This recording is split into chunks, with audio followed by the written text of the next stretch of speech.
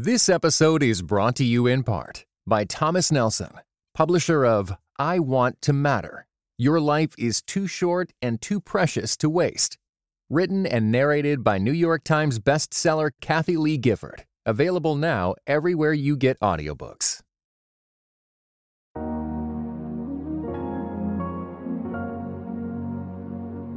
There are some people who you like, and then there's some people who you look up to because they're transformative in the way that they process things.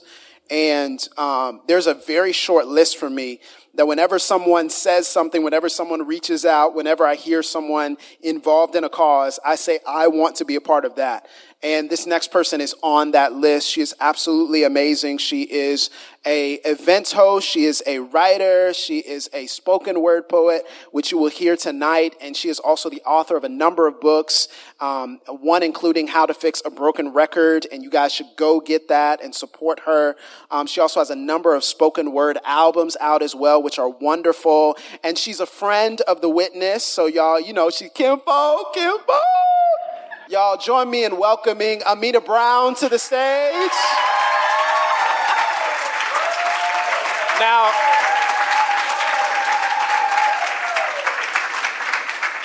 I said she's Kimbo, okay? That was like she's a guest. She Kimbo! Give it up for Amina Brown!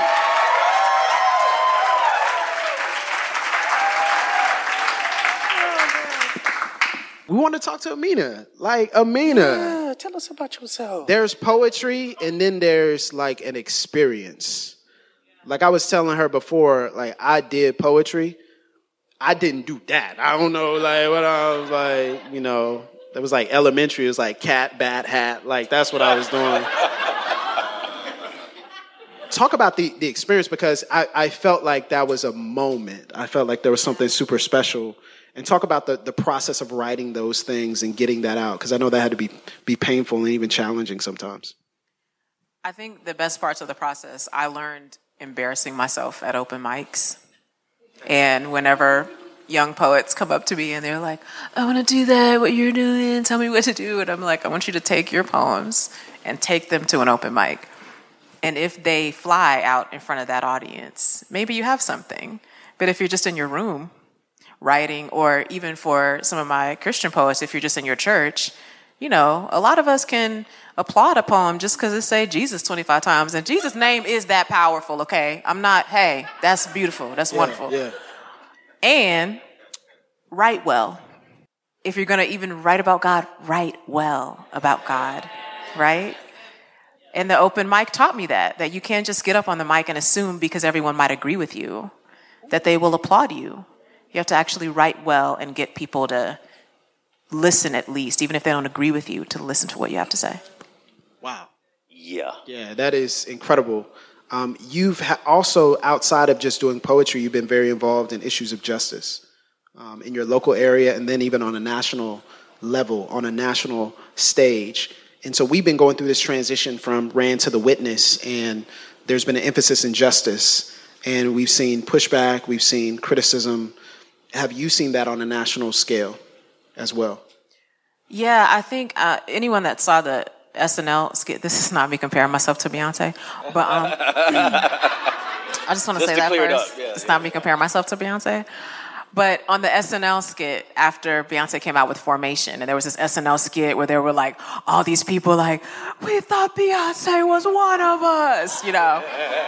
And I think when I started using my platform more to speak about justice, in particular to speak about racial justice, I was definitely getting some response like, not you, Amina. And I'm like I cease to be black every day? Like, just because you may not have heard me speak on a topic doesn't mean that it doesn't affect me. I'm sitting in this skin every day, you know? So I did start seeing some of that, but also am thankful that most people that follow me feel like I'm only like a certain percent of Christian. They expect me to be out here like, you know, listening to Outkast and like, you know, they expect me to do certain things.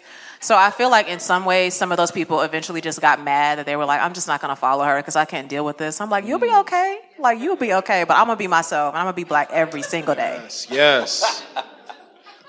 Go ahead. I'm just put it on a t-shirt. I'm black every day. Every single day. Like, there's not a day that you're Nobody like, steal Wednesday, that, okay? Yes. If we see I'm not going to be Yes. black. That's we right. see an I'm Black Everyday t-shirt before we make it, then we gonna know, We know. y'all stole it. We're never coming back to Atlanta, ever. I want to hear you just tell the people about your book, which I think is so incredible, and I had the pleasure of reading it, and I just enjoyed every moment of it, and I want people to have that same experience. So tell them a little bit about How to Fix a Broken Record.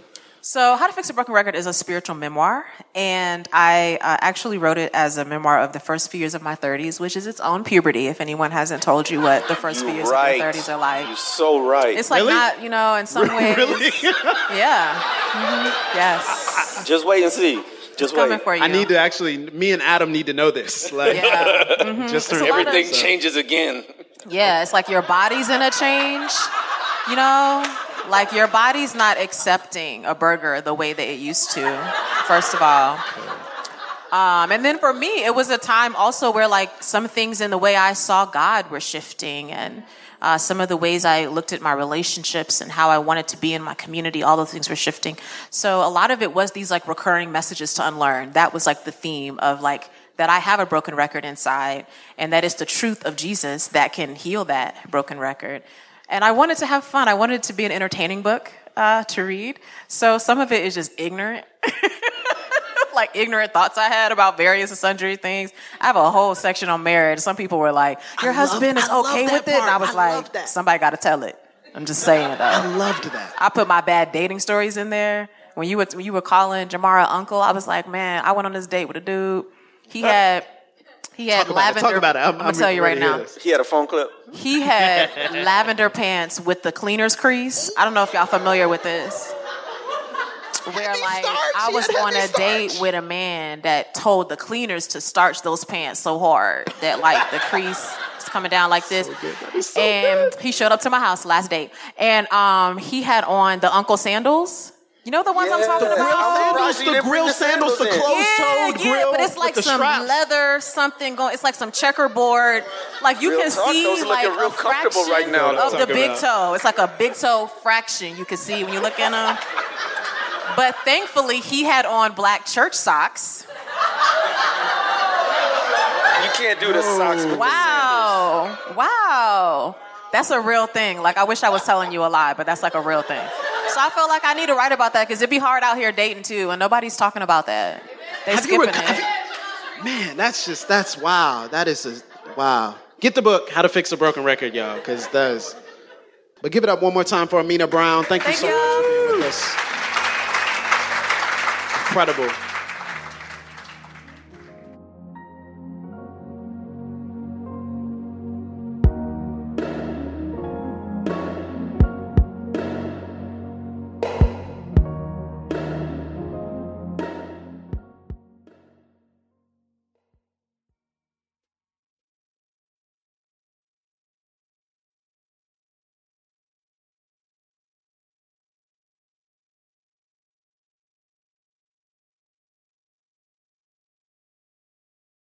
This episode is brought to you in part by Ministry Pivot with Russell St. Bernard. This podcast features important conversations with industry leaders such as Nona Jones, Bishop Walter Scott Thomas, Reverend Dr. Nicole Martin, and so many more. Visit ministrypivot.com or on all streaming platforms.